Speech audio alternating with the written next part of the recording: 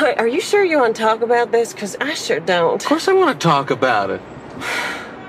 Okay. I guess things changed for me on Tuesday night. Tuesday night? What happened Tuesday night? I saw your act. My act? What does that have to do with anything?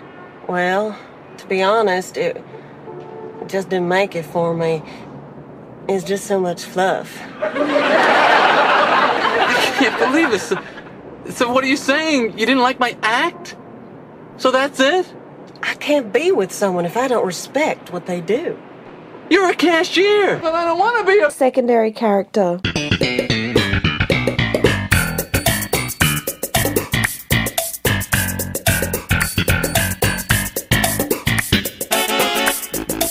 Stephen, have you ever taken a bath in the dark? Yes, I have. Oh, you have? What's it like? Is it scary? I mean, do you, like, when you get out, did you knock yourself or something over? Or, I mean, I've never done it. It's actually more relaxing. Oh, that's cool. Nice. So, would you have, like, candles, or is it literally, like, in the dark? It depends. Sometimes if I'm worshipping Satan, I'll set up some candles. Nice. And sometimes if I just want to be terrified, I'll blow the candles out. Blow out those candles, George. Stop it, you're killing him. Welcome to another episode of But I Don't Want to Be a Secondary Character. My name is Arvine. And I'm Stephen. Stephen, yes, and we're from Dallas, Texas, and we're recording. No, not quite. We're from Melbourne, Australia, as you probably know. If you are a first-time listener, you're probably thinking, oh, those bloody Texans. But if you've been with us before, you know we're Australians. This is another episode of this wonderful podcast, and you are wonderful people. Thank you so much for your support and listening to us. It's been a pretty wild ride over the last couple of years, hey, Steve? It has. We've done some cool things, and we've got a whole bunch of more cool things coming up. So, yeah, pretty stoked. And we're really loving all the emails we're getting and all the comments and more downloads and subscribers recently. So it's really great, and thanks for spreading the word. You can find us on social... Yeah, that's right. Oh, yeah, that's right. As you can tell, we're on Skype at the moment because poor Stephen has a bit of a cold, poor bugger. So bit of a man flu. Bit of a man flu. Are you sure it's a man flu or it's like a serious flu? Probably a man flu. Probably a man flu. That's all right. It's all good. At least I won't catch any illnesses. That's why you're on Skype tonight. Yeah, to make sure you don't catch what I have. That's right. And yeah, you're probably wondering if this is the first episode. You're like, you guys do it over Skype? No, not really. Stevie Boy is usually in the, well, formerly known as HE Pennypacker Studios. We had to come up with a name because I have moved house recently, so hopefully we do come up with a name. If you want to give us a name for the studio, you can send us a message on Facebook, Twitter, or Instagram at BIDWBASC. That's our acronym. Email us, bidwabastpodcast@gmail.com, and you can find us pretty much anywhere you get your podcasts. That's right, and if you want to rate us or review us or subscribe to us, that would be absolutely amazing. It really helps with visibility, and if you want to tell anyone else about the podcast, if you think they might enjoy it, that would be awesome too. And finally, make sure you do check out our Patreon, where you can get lots of bonus content for various dollars per month. Indeed. And Stephen, today we're talking about Season 2, Episode 1, The Ex-Girlfriend, with, I think, probably the first memorable episode girlfriend of the series. What do you think? Yeah, definitely. I think this episode really lays the ground for the dynamics between George and Jerry's girlfriends future episodes, where they basically dislike them or find reasons to break up with them based on their very small and insignificant idiosyncrasies. Insignificant idiosyncrasies. Sounds like a Cannibal Corpse album. It does, actually. I can imagine that. So, yeah, I think it's going to be a bit of a shorter episode, Steve, because, I only have notes on the eponymous ex-girlfriend Marlene, and also just a bit about the receptionist at the chiropractor. There's no real other secondary characters, is there? No, I mean, there's the unseen character that started nodding to Elaine and then ended up hating her. Oh, but, yes. Yeah. I guess we could sort of give him an honorary addition to our Unseen Characters episode from a little while ago. But yeah, it's basically just Marlene. Yeah, pretty much. So yeah, pretty short episode. But anyway, before we do get into it, as we normally do each week, we got some Seinfeld-isms. So Stephen, did anything Seinfeld related happen in your life this week? It did. So two things. Oh, so nice. Last weekend, I worked at a rave. I work a second job helping friends sell merch at gigs sometimes. And I worked at a rave, and there were lots of young, fashionable Gen Zers there, and I felt like a bit of an old man, a bit of a fish out of water. And no shit, I saw a woman, I went out to get pizza for dinner or lunch, I can't remember. And I saw a young woman walking past and she was wearing a bra with a jacket over the top. Much like Sue Ellen Mishke. Like Sue Ellen, there you go. So there was a Sue Ellen in Footscray in the suburb in Melbourne. Yeah. Yeah, so I mean, if you follow or have any idea about current fashion trends, a lot of it is at least indirectly inspired by George and Jerry's fashion choices. It's called normcore or dadcore. Oh, yeah. And maybe Sue Ellen Mishke's fashion choices starting to penetrate into the Gen Z market. Bracore. Bracore, exactly. Undercore. That would work. Yeah, I think so. And then the second Seinfeldism, the next day on the Sunday, I was actually in Daylesford, and I went to the Mill Markets, I think it's called. It's a big secondhand vintage marketplace just outside of Daylesford. And I saw/bought a Seinfeld-themed Mad magazine, which I'm looking at right now on my desk. Excellent. Hey, you've got me on video at the moment, or I've got you on video for Skype. Would you mind just showing that to me, that cover? I will. Maybe we can put it on our social media pages. Yeah, I'll take a photo of it and then put it up. So there you go. There it is. Oh, that's awesome. Hello, Newman. Yeah. Fabulous. I found a stall selling kind of 90s stuff, and I was going through the Mad magazines, and it literally crossed my mind. I thought, wouldn't it be funny if there was a piss take on Seinfeld? And I was just flipping through them, and sure enough, I found it. That was the one. Fantastic. Well, like I said, we will put that on our social media pages at BIDWBASC, and you can check it out and like it for yourself. That's right. Do you have any Seinfeldism? Only one. It happened this afternoon, actually. So a friend of mine at work, he came up to me just randomly, and usually, we have a bit of chit-chat, blah, blah, blah. But he came up to me and he said, what's really funny? The actor that plays Jay Peterman? Because he knows we do the podcast. And I was like, yeah, what about him? Do you know he was in his mid-40s or in his 40s when he was playing Jay Peterman? That's only a year or two off from my age. And I was like, oh, geez. John O'Hurley was a silver fox. He just randomly came up and said it. And I said, oh, did you listen to our Jay Peterman episode or something? He goes, oh, no, I just wanted to tell you. And I was like, oh, okay, nice. It's just, and then he just walked off. Really random. Huh. I was like, okay, that's awesome.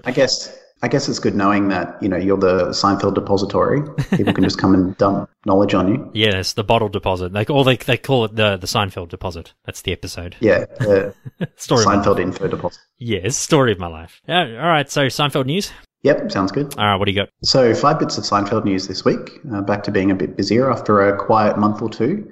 So first off, Jerry and his wife Jessica celebrated their Good Plus Foundation, which is their charitable organization, through the week in New York City. And when asked by Extra, which is a TV and pop culture website, whether Jerry would consider a Seinfeld reboot, he said, and I quote, "I really don't imagine that. I cannot imagine that." He then went on to say that he's not into the idea of any sort of spin-offs, as the writers create the characters, so without them on board, they just wouldn't work. You know what? Just like JLD a few weeks ago when when she was asked if there's going to be a season 10, they have to listen to our season 10. And I'm telling you, once Jerry gets a hold of it, he'll probably change his mind. The scripts are ready to go. For sure. Just do a one-off, 10-part series that we wrote. And if you haven't listened to it, we did write a hypothetical season 10 of Seinfeld called Season 10. So if you haven't listened to those 10 episodes, feel free to do so. Yeah, they're back a few months in our podcast feed, so you can check them out. The next bit of news, a bunch of different celebrities were recently asked by the Hollywood Reporter to choose between Friends and Seinfeld, and most, understandably, said that they'd choose Seinfeld, which I completely understand. Yes, absolutely. Good choice. Yeah, definitely. The third bit of news, Jason Alexander has been announced as a headline for Purdue University's 19th annual Cronert Leadership Speaker Series in September. So if you want to go hang out with a bunch of dry academics who are jerking themselves off, but you also want to listen to Jason Alexander, then head along. It'll literally be called the Jerk Store. Yeah, the Jerk Store. Exactly. It'll be a giant contest. Oh, no. I wonder who'll be master of their domain, Jason or someone else? No one. Now, the fourth and second last bit of news, Wayne Knight threw out the first pitch at a recent Mets-Dodgers game. And even though the Mets were leading 8-3 at one point, they still ended up losing, no doubt due to Knight's scheming. I'm sure he brought the downfall of the Mets being Jerry's favorite team. Yes, and I think that was the Seinfeld night, wasn't it, with Keith Hernandez and Jerry reuniting? No, it wasn't Oh, actually. okay. Right. That's later this month. This was just another Mets Dodgers game. The Dodgers are Knight's favorite team. He was seen, and you can check out photos online. We'll link it in the show notes as well as all the other news articles of him in full Dodgers gear. But yeah, it hasn't been the Seinfeld night. I think that's later this month or early July. Oh, cool. There had to be a second spitter. Exactly.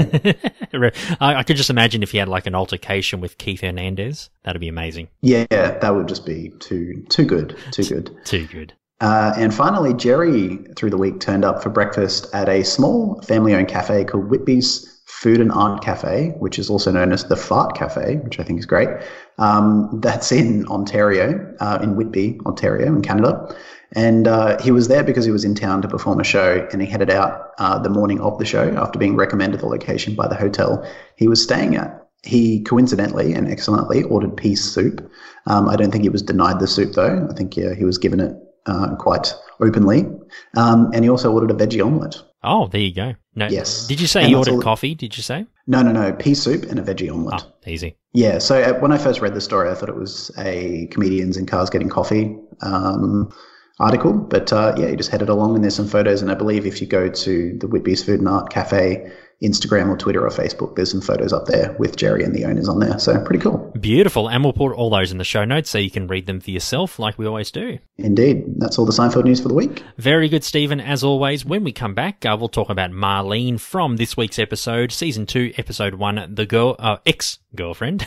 Well, I guess in Jerry's case, the girlfriend, but in George's, the ex.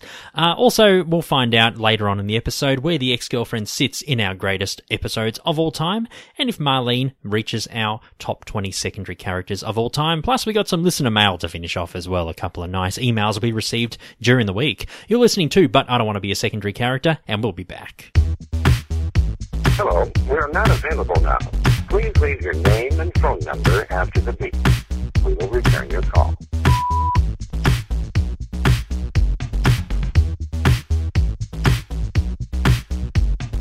Welcome back to this week's episode, The Ex-Girlfriend, and Ivan's going to take us through a bit of a plot synopsis. Oh yeah, Season 2, Episode 1 of Seinfeld. First aired in the US on January 23rd, 1991, directed by Tom Sharones, written by Larry David and Jerry Seinfeld. In this episode, George wants to break up with his girlfriend Marlene, played by Tracy Collis, whose tendency to drag out conversations and phone messages irritates him to no end. After an emotional split, he realizes that he has left some books in her apartment. Jerry tries to convince George that he doesn't need the books, and he's already read them, but George nevertheless persuades Jerry to get them for him. In order to retrieve the books, Jerry decides to go on a date with Marlene, during which she tells him that she and Jerry can still be friends despite her recent breakup. Jerry and Marlene start dating, but after a while, Jerry finds her just as annoying as George did. He wants to break up with her, but finds that she has a psychosexual hold on me. Jerry is hesitant to tell George he's dating Marlene. Elaine eventually convinces him that he should. After being informed, George informs Jerry that he has no problem with him dating Marlene. The following night, Jerry asks Marlene to come to his apartment, but she breaks up with him. Jerry asks her why, to which she replies that she did not think his stand-up comedy act was funny. I saw your act. And that she could not date someone if she did not respect what they did. You're a cashier! I have more material. You're a cashier! I love that line. It's degrading to cashiers, but it's pretty good. Good delivery. And a couple of subplots, Stephen, as well. George, he's having issues with the chiropractor. He gets charged $75 just for an initial consultation, and he's not happy to pay it. So he pays what he thinks it's worth. $75? What, am I seeing Sinatra in there?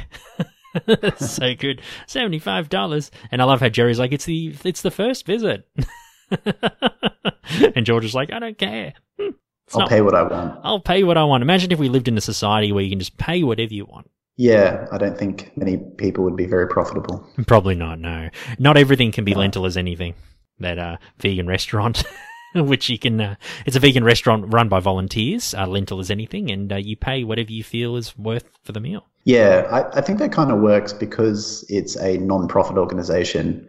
I think a lot of the business model relies on people feeling shame if they don't pay anything, even if they think the food is terrible or they hate the place. I think a lot of people would feel a lot of guilt if they walked out of there and didn't pay a cent. Yeah. I mean, the food is good, and I've eaten there heaps of times, and I always pay what I think it's worth. But yeah, I think that model wouldn't apply to a lot of other things. Fair enough. Fair enough. But no, they do a really good job, Lentil as anything. They do. Good work. And I was going to say the other subplot, Steve, for Elaine. Elaine runs into a person who they initially nod and acknowledge each other. You know, they met once, and then suddenly he starts ignoring Elaine. Has that ever happened to you? You know, when you meet someone and then you say hello, and say in the office or like within your friendship circle, and then you don't speak to them much, and then suddenly they just ignore you. That's happened many times to me, especially at work. Yeah, look, I am not a fan of the constant nodding or acknowledgement of people you sit next to or see. I'm always a fan of just saying good morning or good afternoon or whenever the first time you see them is. And if you walk past each other, I don't acknowledge the person. I saw you 10 minutes ago. I've already chatted to you. I don't need to nod or say hello 10 minutes and then 10 minutes later and then 2 hours later. So I just do one greeting, and then if I want to talk to them again about something specific, I'll bring it up. So I don't even let it get to the point where awkward nodding and then no nodding could even occur, because I just think it's unnecessary from the start. So you don't hug and kiss people every 10 minutes like a normal person? I'm an affectionate person, don't get me wrong, and I like contact and I like acknowledging people, but if they're my colleague, I wouldn't just nod to them because I saw them. To me, what's the point? It's redundant. Yeah, fair call. Yeah. And no, don't worry, I don't hug and kiss everyone every 5 minutes. I don't hug and kiss Stephen whenever we're recording. Oh, Well, Stephen, hello I wish again. you would. I wish. One day you might earn it. We'll see. So I don't want it then if I have to earn it. No, you don't need it. Other secondary characters include the gentleman that I mentioned before, the one who Elaine nods to, and then suddenly he doesn't nod. And Karen Barkis plays the receptionist at the chiropractor. They're the only secondary characters. Interesting. Yeah, there's not many in this episode at all. No, bit of trivia about the episode, Stephen. What have you got?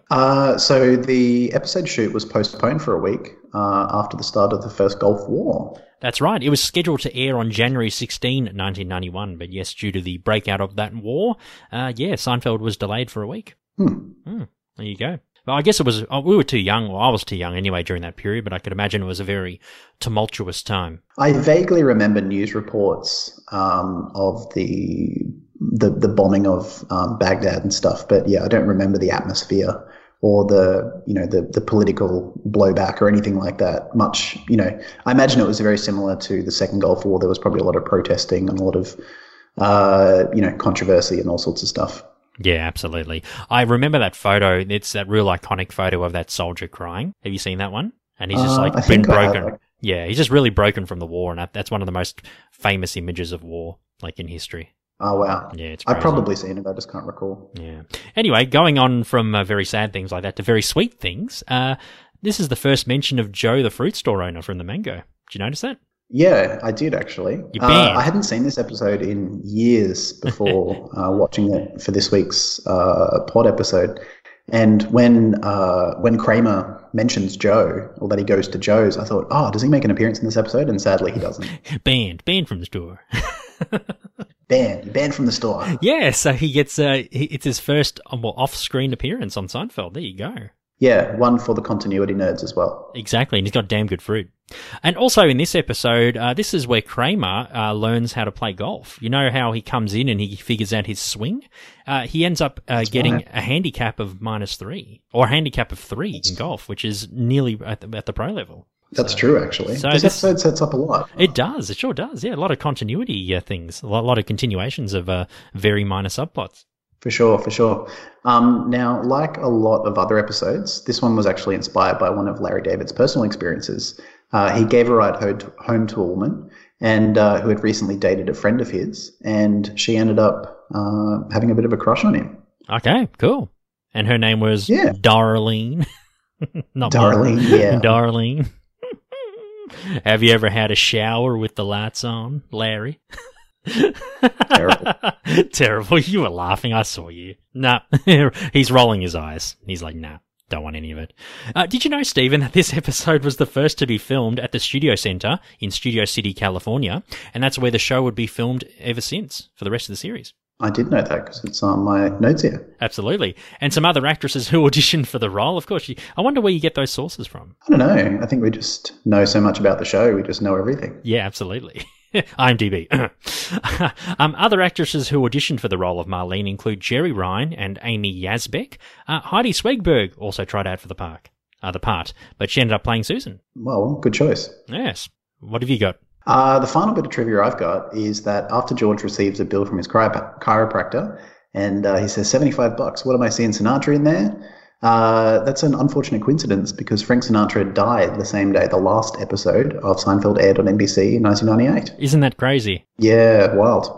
And I heard a story that apparently so many people were watching this finale that the ambulances, like there was virtually no traffic on the roads because everyone was watching Seinfeld, and they were able to get to the ambulances in time to get Sinatra and revive him. Yeah, I think for we a bit. talked about that a few episodes ago. Yeah, I think we did, yeah. Isn't that crazy? Yeah, it is wild. Yeah, very wild. Otherwise, if it was a normal LA day, they probably wouldn't have made it. For sure. Crazy. It was probably still hectic, but it was just a bit less hectic. Less hectic. LA traffic is always horrible. Oh, I remember how bad it was when I was there last year. It takes like half an hour just to go like 2 miles.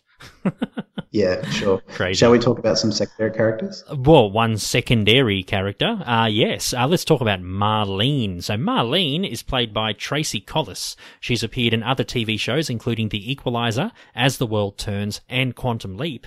Her last acting credit that's been recorded was in an episode of the 1999 TV series Popular. And did you know, Stephen, that Tracy has also appeared in Season 6 in the episode The Soup as a waitress who lies about having a boyfriend to George? Yes. I don't remember that. So she's one of the few actors who makes several appearances on the show as different characters. There's quite a few. Oh, yeah, there's quite a few, yes. So I didn't know she was one of them. I forgot she was in The Soup. So there you go. Yeah, same. Yeah, excellent. Well, I can't wait to do that one. But yes, Yeah. Marlene. So as we mentioned at the top of the episode, probably the first iconic episode girlfriend of the show. I guess a lot of people... there's secondary, there's episode girlfriends like Sidra and, a few others as well. Susan Ross, of course. All these iconic ones. But Marlene, I guess, is the first one in the series. Yeah, I would agree with that totally. Absolutely. And it's funny because I remember Marlene, but I forgot it was this episode, the ex-girlfriend. And then when when I was watching the episode, I was like, oh, shit, this is the one with Marlene in it. Nice. Yeah, to be honest, I remembered Jerry and George's impersonation and mocking of Marlene more than Marlene herself. Oh, like, that's right. Hey, Jerry. Hey, Jerry. And she leaves those messages, and it's like when she answers the phone, she's in the middle of a sentence. Yeah. I love it. So I guess, yeah, she's got a psychosexual hold on men. She's a very attractive woman, Marlene. And I think her southern charm kind of resonates with Jerry and George, wouldn't you agree? Yeah, I mean, there is a sultriness and sexiness to the southern accent, aka, I guess, the characterization of a southern belle. And I guess that's what they're relying on here. It seems like they're relying on a trope. But the accent itself is very nice to listen to. There's something slow and relaxing about it. And, Jerry says that he feels hypnotized or that he feels like he's under a spell. And I think it's because of the accent. There is something quite, it lulls you into a relaxation where they could just be talking absolute crap, but the sound of the voice is just so pleasant and so sultry and sexy that it has a hold over you. Yeah, well, a psychosexual hold, as Jerry describes it. A psychosexual hold, that's right. Yeah. In terms of career, I mean, she's a cashier, which Jerry confirms when they're arguing. But I guess we don't really know too much more about her. I mean, I guess we could say that she's moved from interstate, possibly from Texas, I think from Texas, and she's trying to make a life in New York somehow for doing something, perhaps. I mean, did you hypothesize what she may be doing? Because a cashier job, I could imagine, you don't move to New York to become a cashier. I'd imagine she's probably striving for something of some sort. I said, I was thinking maybe country singer. I think maybe she's a musician or she's a singer. And, she's got a really lovely voice. I can imagine she could sing and probably play guitar really well. So my guess is she's probably moved up from Texas, some reason, moved to New York, and maybe, she was trying to get a music gig.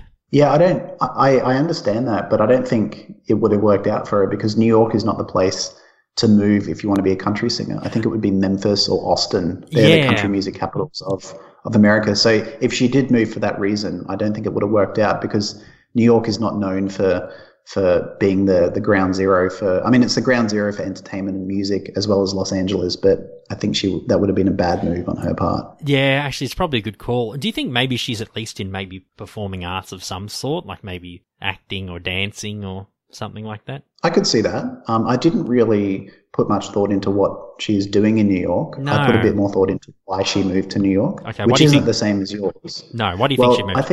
I think she moved to New York because of maybe the breakdown of a really significant relationship, and she's completely heartbroken. And New York maybe seemed like a place where she could escape or find what she wants in life. And that would explain why she's so clingy to Jerry and George, because she's trying to hold on to Exactly them. right. Yeah.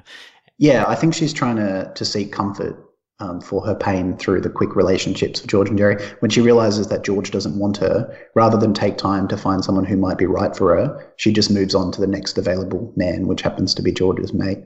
I don't think it's based on genuine feelings. I think she's just trying to numb out that heartbreak. And I think she takes breakups really badly, because when George is reminiscing about what happened when he eventually broke up with Marlene, you know, he did it in the kitchen, but he was scared because the knives were in there. And then she was firing off some expletives as he was trying to run out the door. So she doesn't take breakups too well. No, and I think her emotional response to George breaking up with her was maybe amplified because it was just a stab in the heart. You know, she's trying to get over her previous relationship from Texas, and a repeat of that so soon would just make it hurt a lot more. I don't think if she'd gotten over her initial breakup and then George broke up with her, I don't think she would have been as, I guess, angry or upset. Yeah, that's very true. But I guess it's funny because even though she can't take a breakup too well, she easily broke up with Jerry just because of the act. And she says, I can't be with someone who, who can't respect what they did. So I think she probably thinks pretty lowly of, well, probably not comedy in general, but I guess Jerry's observational humor just doesn't really rub off on her. Well, yeah, I think it's probably a cultural difference maybe. I mean, Jerry's comedy,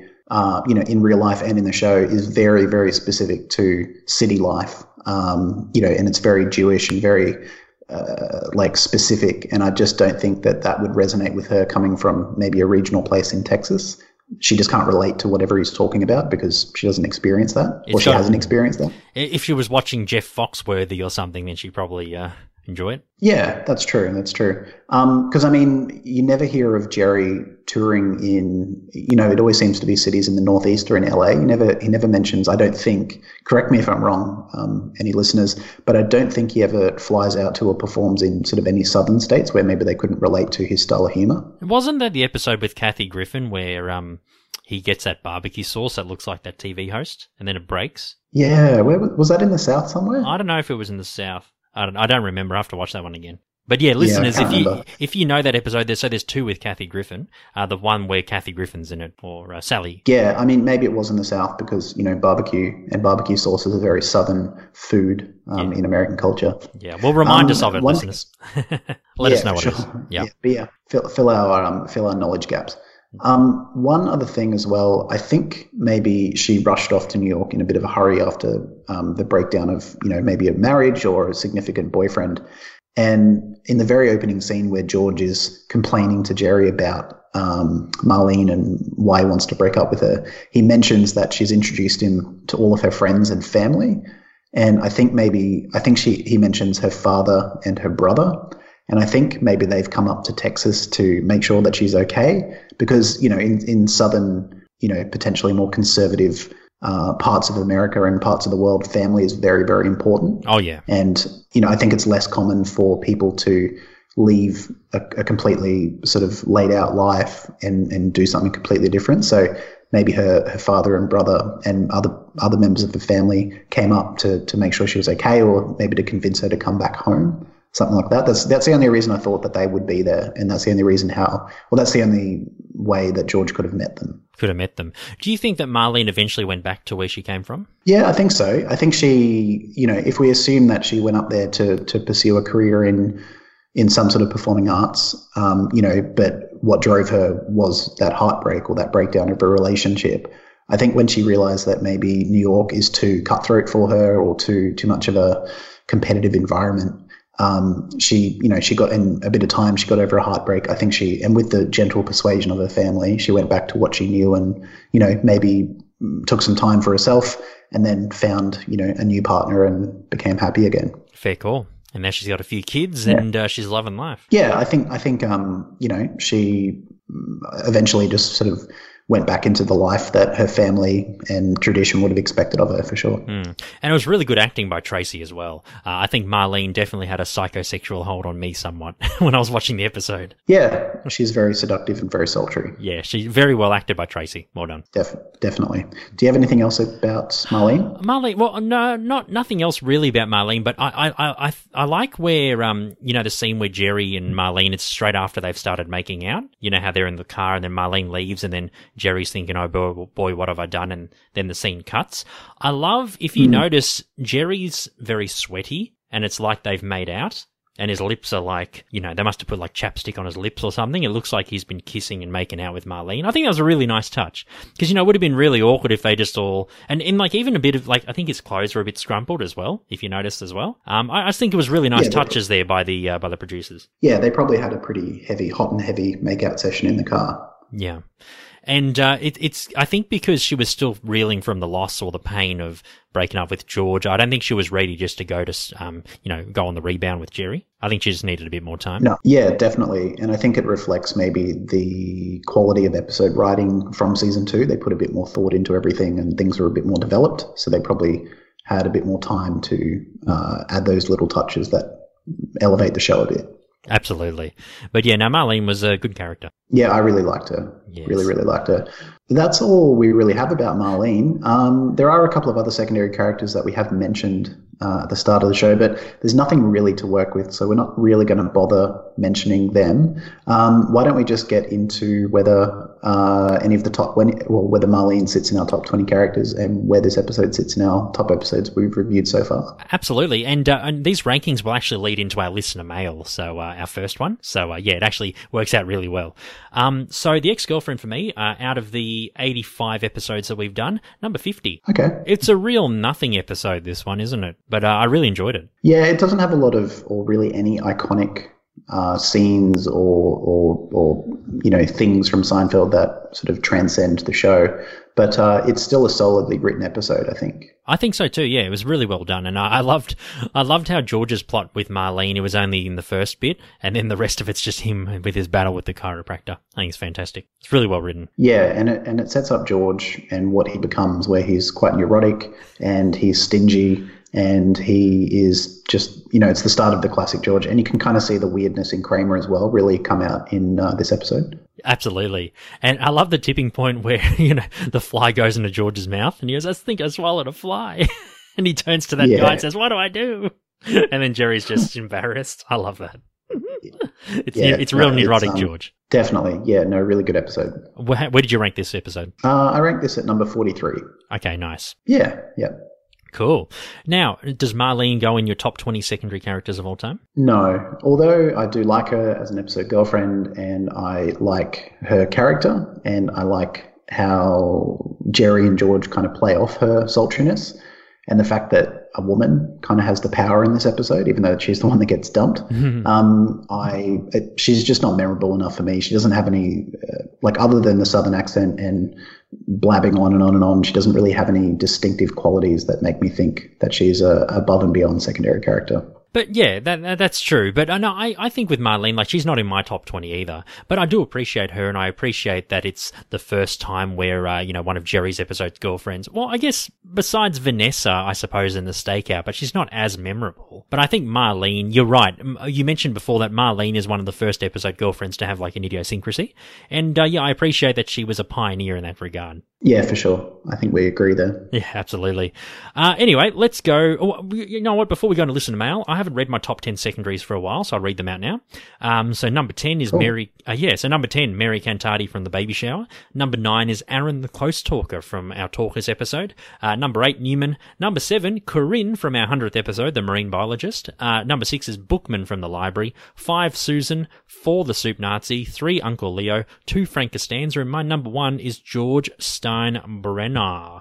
Do you have your top 10 there, buddy, or nah? No. You'll find a link in the show notes with the top 10 characters and episodes. That's all right. But anyway, our rankings actually lead to this week's first entry of Listener Mail. We have 2 emails, so I'm going to read them out for you right now. When you control the mail, you control information. Our first email this week is from Brandon. He's from Adelaide in Australia, and he said to us, "Hey guys, just want to say that I absolutely love the podcast. You guys are doing such a great job with it. I've been listening for a month now and trying to catch up as much as I can." And Brandon's actually going through Seinfeld back to back from seasons 1 to 9. And he's currently halfway through season 5.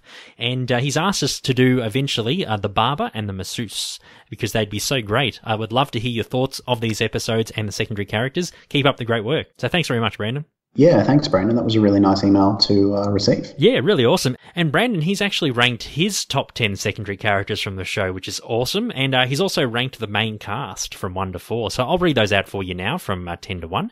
So here, Brandon's 10 secondary characters. Number 10, Bob and Cedric. There you go. You like that one, Steve?